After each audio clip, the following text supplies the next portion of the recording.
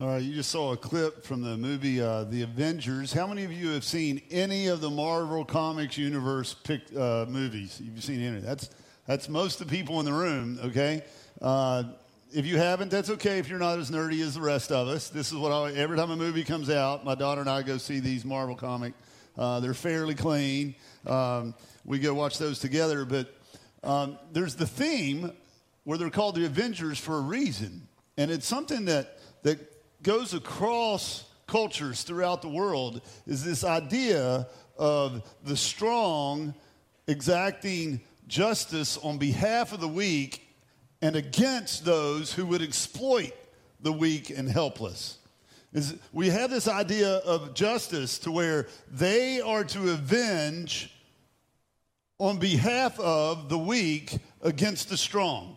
That's the Avengers. And that's a human theme that has been true throughout the ages. It was true early in the Bible with the idea of the kinsman redeemer.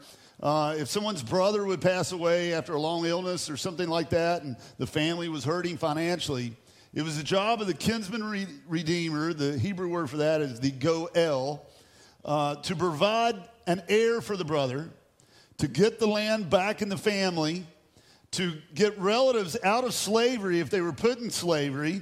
And then finally, here's where the Avengers come in, to avenge a death.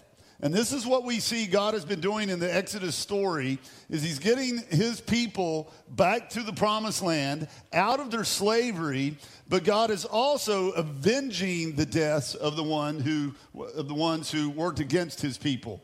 Galatians 6:7 tells us, do not be deceived. God is not mocked, for whatever one sows, that he will also reap. So the people of Egypt have been sowing, building their country on the backs of the Hebrew people. Hey guys, if we could I get my slides on the back screen so I don't have to keep looking at this? It's here, but it's not there, if y'all can fix that. Okay? Well, now I lost it here. I'd like to have it both. All right? So here's what we see is you've had 400 years of slavery plus 80 years since abortion was legalized in Egypt. And so what God did because of this, he avenged all of this by killing over 1 million Egyptians. 1 million Egyptians had lost their lives. But there was one powerful group left that God hasn't attacked through the plagues at this time. And you see the armies of Egypt, they had over 40,000 foot soldiers, highly trained. He had over 600 special chariots, and then another 100 chariots on top of that. 1,000 chariots on top of that. And they were the most powerful army the world had known to this time. And God is going to get glory by showing that he is more powerful even over Pharaoh and his army. God is going to be the capital A avenger.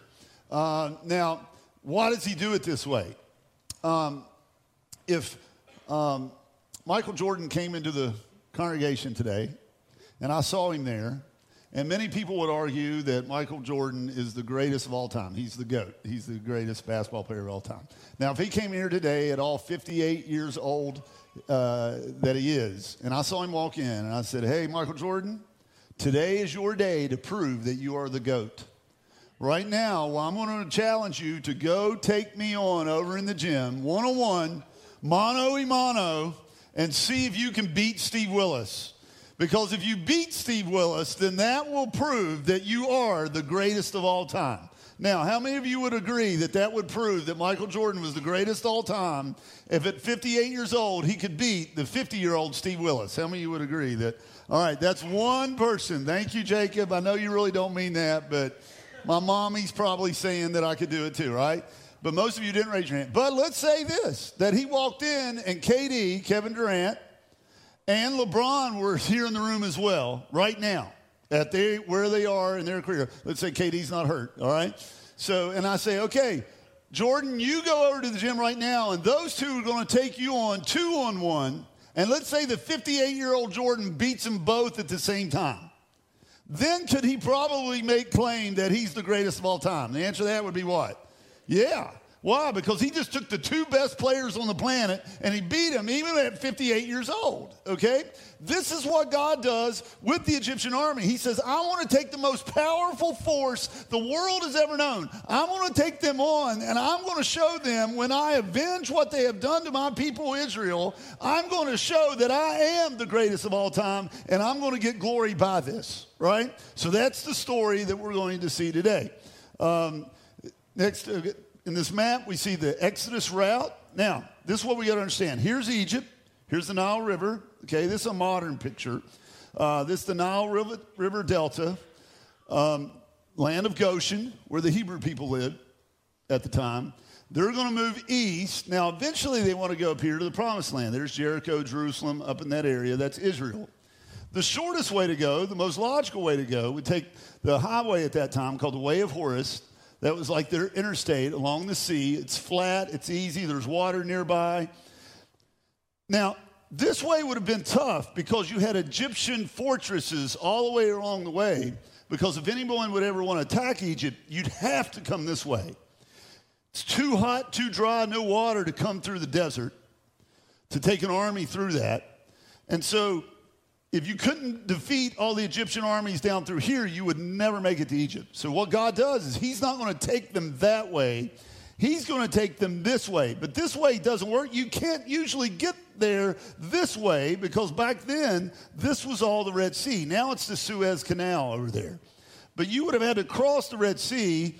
You would have to have a navy. Now, moving 2 million people over that water, you're not going to be able to do that. Okay, but this is what God does. He takes them down to this area.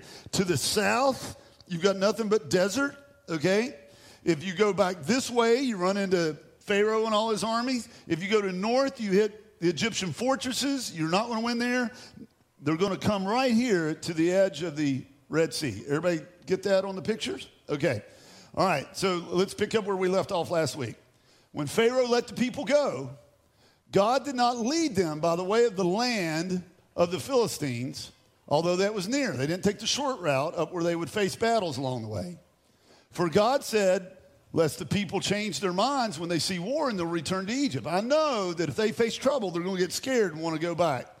So the Lord went before them by day, a pillar of cloud to lead them, and by night, a pillar of fire. The pillar of cloud by day and the pillar of fire by night, and it did not depart from among the people. How many of you wish, man, I'm like this. How many of you wish that God's will, his path and direction for your life was always so clear, like his hand would appear before you, go this way, all right? Wouldn't you like that if it was always that simple? Yeah, I mean, you might be in the middle right now. I need to know God's will. Well, here's the cloud. It will give you the answer, all right? Really, on all these miracles that we're seeing in the Bible, where they're happening over, I mean, just supernatural big miracles. We still see miracles today, but not like what we see in the scriptures.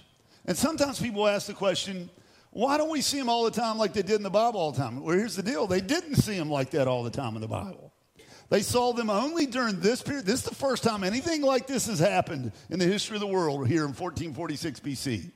We see them now with the deliverance of the law, with the scriptures that went along with that. We're going to see it. We'll talk more about this tonight, but we see that at the time of Elijah and the prophets, when you're the time of the prophets. So you had the law, the prophets, and then we're going to see them again when Jesus and his apostles are delivering the New Testament. That other than those three major time periods, you don't see mass miracles going on all the time. They always come with the delivering of a new section of God's word, okay? So we move on to chapter 14. God speaks to Moses, and he says, tell the people of Israel to turn back and encamp. Now, I'm not going to go all these names, but camp by the sea. And Pharaoh will say to the people of Israel, or say of the people of Israel, they're wandering in the land. The wilderness has shut them in. Pharaoh's going to see them wandering in the desert and say, those stupid Hebrew people, don't they know anything? They've trapped themselves down by the Red Sea. And God says, I will harden Pharaoh's heart so that he will pursue them. And I will get glory over Pharaoh and all his host. In other words, I'm going to prove I'm the GOAT. I'm the greatest of all time. Of Pharaoh and all his army. And the Egyptians shall know that I am the Lord. Do you remember earlier when Pharaoh said, well, who's the Lord? I don't even know who he is. Okay? They had forgotten Watch it. This is really important. Larry Lucas pointed this out to me this morning, and I said, I'm going to add that one in, okay? Do you remember just 200 years before this? There's a reason they had the most powerful army in the world, and they weren't wiped off the face of the earth. It's because God, Yahweh, had revealed to Pharaoh through his servant Joseph that a great famine was coming that would have wiped out the people of Egypt and the whole Middle East. And so God, Yahweh, spoke to Pharaoh. Joseph interpreted the dream. They saved up grain for 7 years, ended up saving Joseph's family, plus the Egyptians, plus most of the Middle East. Yahweh provided for them. And so here you have this great nation that's become so good, so rich. How did they get rich? Because all the nations of the world were coming to buy Joseph's grain. So they were the most prosperous nation in the world to that time, and they were founded, all that wealth came because God poured out his grace upon them. Have you ever heard of a nation that maybe how God has shed his grace upon them?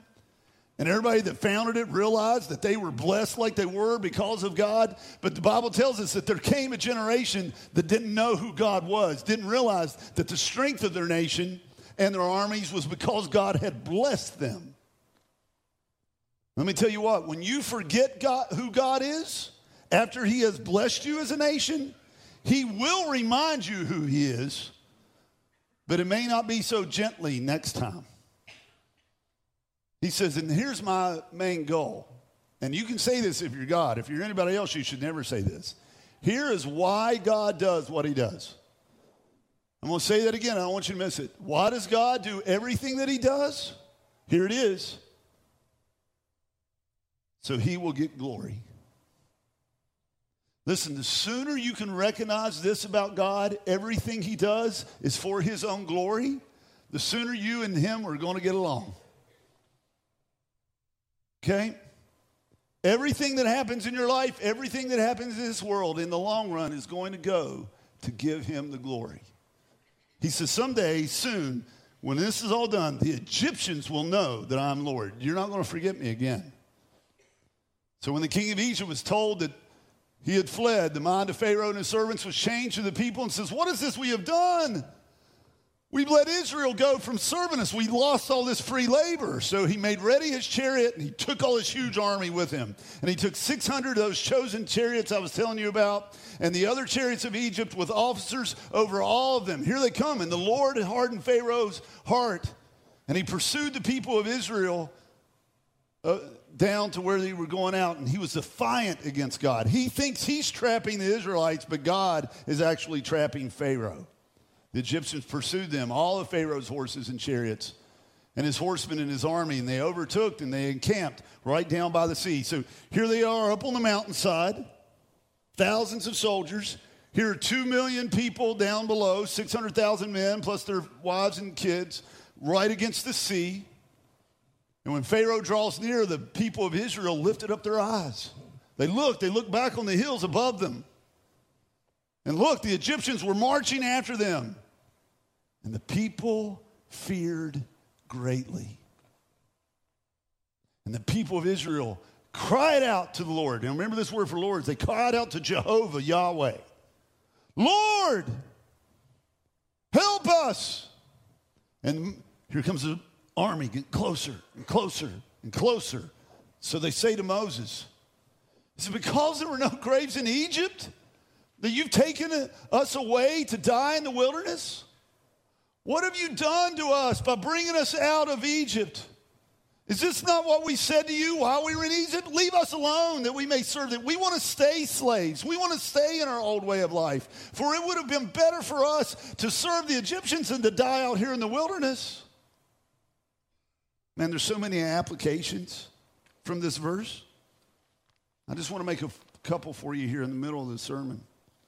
Number one, just for you personally.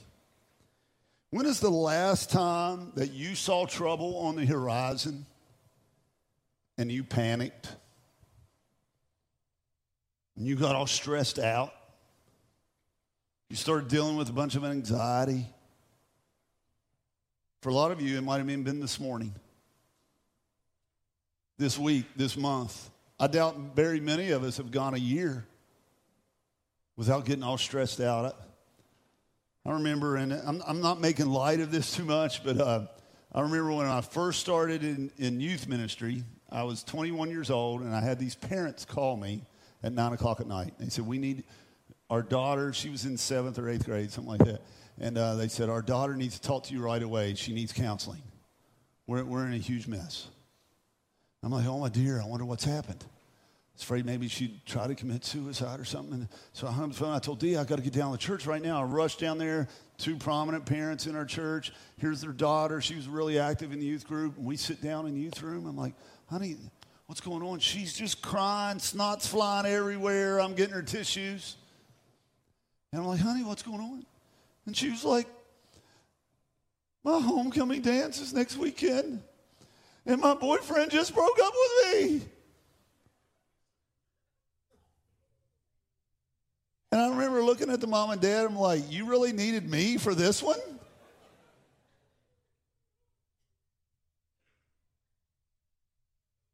I'm like, well, honey, tell me what happened. She said, he just called me this evening.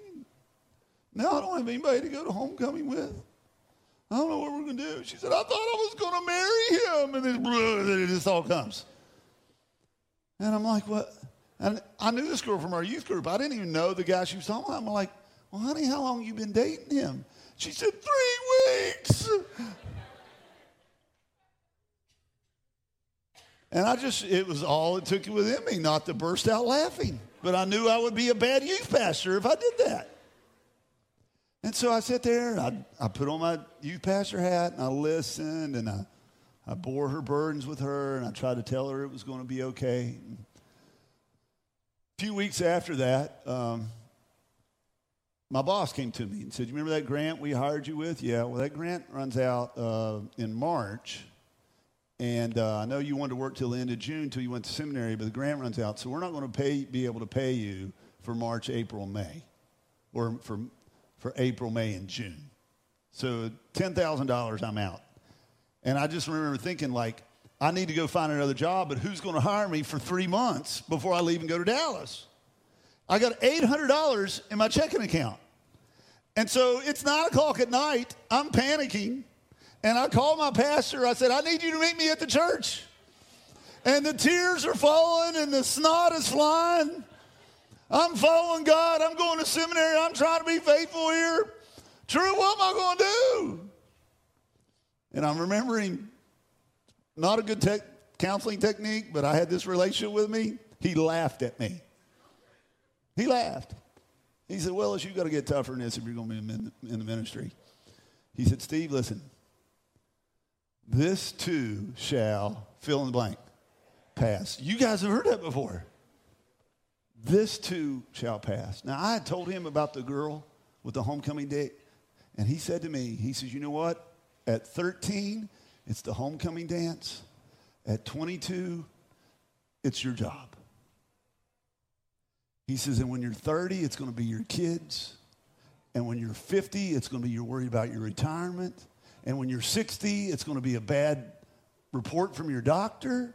He says, and this is just one thing I've learned. He's at 65 at this point. He says, Steve, no matter what comes your way, just remember, this too shall pass. Many of you know Jack Ferguson. He lives over on Oak Street, a couple blocks away. Every once in a while, something will happen here at the church, and I'll go into panic mode. I'm like, oh, the church is never going to make it. How are we going to come out? Our career's over. I'm a terrible leader. I go over there. I talk to Jack, and you know what he tells me? He just smiles, all 85 years old of him, and he said, this too shall pass. He just calms me down. Just remember that no matter what you're going through right now, no matter what Red Sea you're facing, this is what the people of Israel needed to hear. This too shall pass. Number 2, have you ever been tempted when you hit up against the obstacle to go back to your old ways, to run back to your old friends? Maybe you've decided out of faith, I'm going to serve God. I'm going to do things the right way now. But then you realize, man, this is hard following Jesus. This is hard. I thought it would be easy just doing a prayer and devotion every night. But maybe we should just fall back to doing it once a week. I mean, we're really busy. The kids are tired. I don't want prayer and devotion to seem like a chore to them. Whatever it is that you decide that you need to start doing, and you start doing it, it's not as easy as you thought it would be. The temptation is to go back to Egypt. The temptation is to go back to the old way of life where you felt comfortable and do things the way you did it for all those years that kept getting you what you were getting, but at least you knew the safety of that slavery you were once in. Let me tell you what fear does. Fear causes you to want to fall back, to retreat, to give up, and to fit in. Or 3, instead of the flight response, maybe you're more like me, you want to fight. And so you're up against the Red Sea, and maybe if it were me, like some people were, let us go back. If I would have been in the crowd, I would have said, I got a club. You guys grab your clubs. Let's go whip this army. There's 600,000 of us. We can take them. So the temptation is to force your way and take matters into your own hands. But if the Hebrew people would have gone up against Pharaoh's army, what would have happened?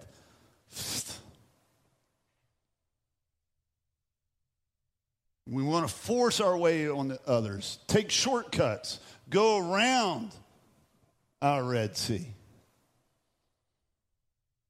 But then God gives the people the exact words they needed to hear. And listen, I'll be honest with you, like what we've been teaching to this point brings you to today. I'm going to share something with you now that you're going to hear over and over and over today because every one of you needs to hear it, some of you more than others. Moses hears the people freaking out, wanting to go back, take matters into their own hand. They're dealing with stress and anxiety. And Moses gives the number one command we see in all the Bible: fear not. Fear not. Stand firm and see the salvation of the Lord. You don't need to fix it. You don't need to run from it. God's going to take care of it. That's why we sang that hymn earlier. Jesus, Jesus, how I what? Trust him. How do we learn to trust Jesus?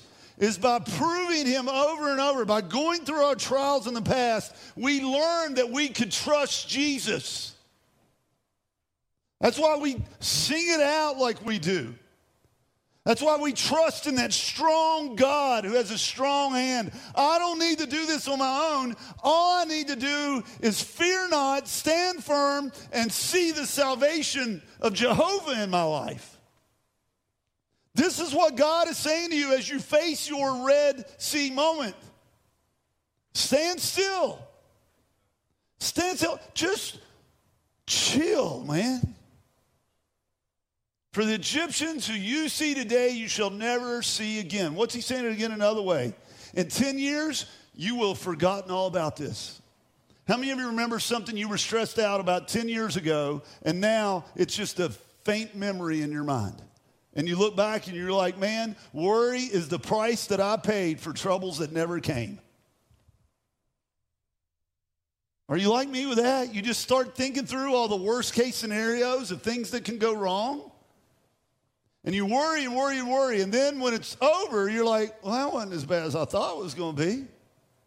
Worry is the price you pay for troubles that may never come.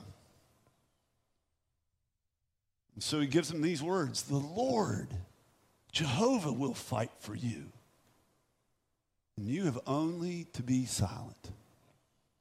So the Lord says to Moses, why do you cry out to me? Tell the people to go forward. Go forward. I got a Red Sea here in front of me. Lift up your staff. Here's how you're going to do it. Stretch out your hand over the sea and divide it, that the people of Israel may go through the sea on dry ground. And I will harden the hearts of the Egyptians so that they will go in after them. And I will, here's God's number one priority. Don't ever forget, God's number one priority is what? That he will get the glory. Just stand still and watch God get his glory. That's what he's telling them. You see, you're focusing back there. I need you to focus forward. God doesn't give you a rear view mirror in life. Just stand still and see the salvation of the Lord. I will get glory over Pharaoh and his host, his chariots, his horsemen. And then the Egyptians will know that I am the Lord. They forgot who I am. Now they know. They won't forget after this day when I have gotten the glory over Pharaoh, his chariots, and his horsemen. Then the angel of God, who was going before the host of Israel, moved and went behind them.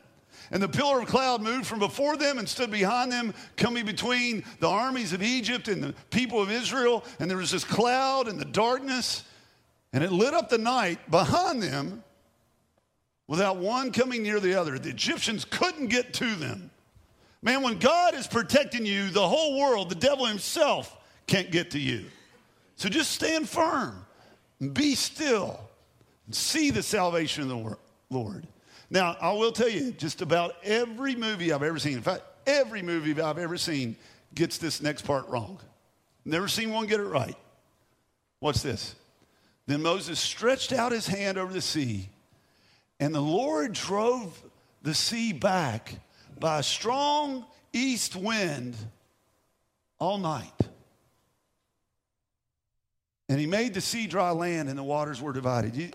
You see in Charlton Heston or The Prince of Egypt or whatever Christian Bale movie, it's just like, and it's done. That's not the way it worked. It's all night long, God's breath from his nostrils were going out and parting the sea on both sides so that there's this path between it and it's on dry ground.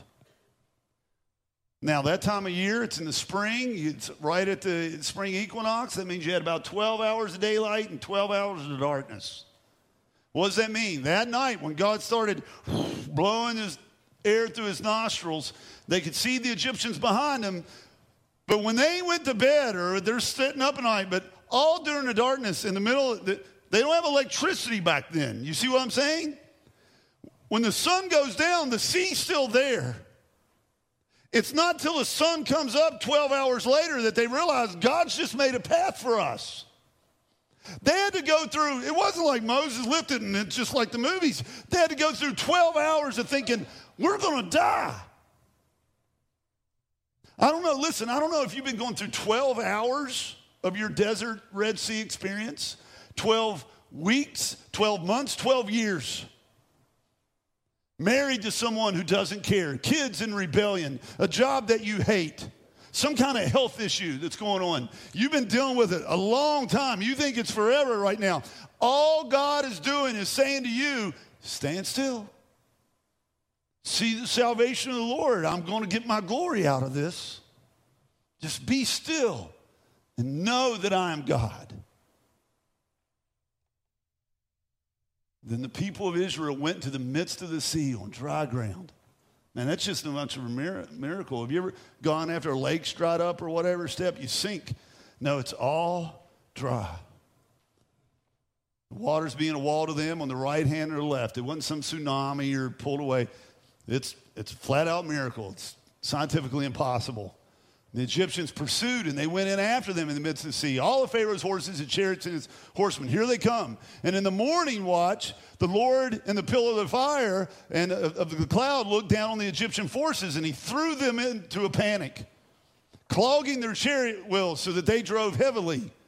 And then the Egyptians said, let us flee before Israel, for Jehovah fights for them against the Egyptians. Now they know even the army, the soldiers know who God is. This is a losing battle, Pharaoh. We got to get out of here. But before they have a chance, the Lord says to Moses, stretch out your hand over the sea, that the water may come back upon the Egyptians, upon their chariots, and upon their horsemen. So Moses did it, and the sea returned to its normal course when the morning appeared. And as the Egyptians fled into it, the Lord threw the Egyptians into the midst of the sea. The waters returned and covered the chariots and the horsemen and all the host of Pharaoh that had followed them into the sea, and not one of them remained. Now, I got to say this before I go on to the next verse. I'm saying this especially to those of you 22 and under. It applies to all of us, but especially to those who who are younger in our audience today. We got the kids in here with us. This is something that if you're 7 or 8 years old, you mommies and daddies, make sure they're listening to this. Just like the Pharaoh soldiers followed him into the Dead Sea to their death, listen, young folks, be careful who you follow in life. This is one thing that I've learned over and over again. Be careful who you're following at school. Be careful who you're listening to. Be careful who's telling you what to do and you do it.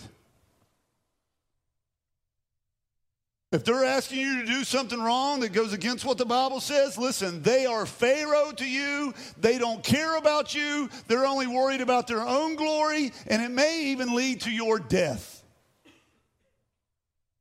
I have never talked to a recovering addict who didn't first have some person of influence in their life who talked them into trying that first drink or taking that first illegal drug. It's not like they just woke up someday and said, hey, I'll try this new substance. No, somebody got it in their hands. Somebody said, hey, won't you try this? You'll like it. Watch it, folks. Get those pharaohs out of your life. They will lead you to trouble. But those who followed the Lord, who followed Moses, they walked on dry ground through the sea, the waters being a wall to them on the right and left. And thus the Lord saved Israel that day from the hands of the Egyptians. And Israel saw the Egyptians dead on the seashore. Israel saw the great power that the Lord Jehovah had used against the Egyptians. So the people feared the Lord. And they believed in the Lord and in his servant Moses. Let me close with these thoughts. Israel, watch this. Israel went through a lot of stress because they didn't believe and trust in the Lord until they got to the other side of the Red Sea. Listen, if you will just trust in the Lord for your salvation to get you through whatever problem you have on this side of the Red Sea, the path through the Red Sea is going to be a lot easier and a lot less stressful. Do you understand that? I had a grandma that dropped out of school in 3rd grade. She couldn't read all that well. Her name's Mama Jessie. Mama Jessie's still alive. She's my only grandparent, still kicking. She's been kicking 10, 15 years past the rest of them. And I'm convinced that part of it is because when Mama Jessie wakes up in the morning, she ain't worried about anything, never has been. I remember when I had that disease in my leg and all the doctors and everybody else was telling me I'd never walk again. Mama Jessie would just say, don't worry, Stevie, Lord will take care of it. This too shall pass. Don't you worry. And man, I'll tell you what, she's never going to die of a heart attack. She doesn't stress out because every day she just wake up, the Lord will be just fine. Don't you worry about it. And I can just remember thinking how many times Mama Jessie was so clueless. But she was actually the one that a lot of times it was the only one that had faith on this side of the Red Sea. Put your trust in God first, and your Red Sea experience won't be nearly as scary. Number 2, you don't need to get revenge. This is what God says, the great avenger. He says, vengeance is mine and recompense. For the time when their foot shall slip, for the day of their calamity is hand, and their doom comes swiftly. Someone has acted against you in nefarious ways. Listen, this is what God's saying. You don't have to get them back. God will take care of it. One thing that I found in counseling experience, and I got to watch how I say this, but just my own personal experience, but statistics bear this out as well. About 1 out of 3 women in this room have either been have been sexually or physically abused.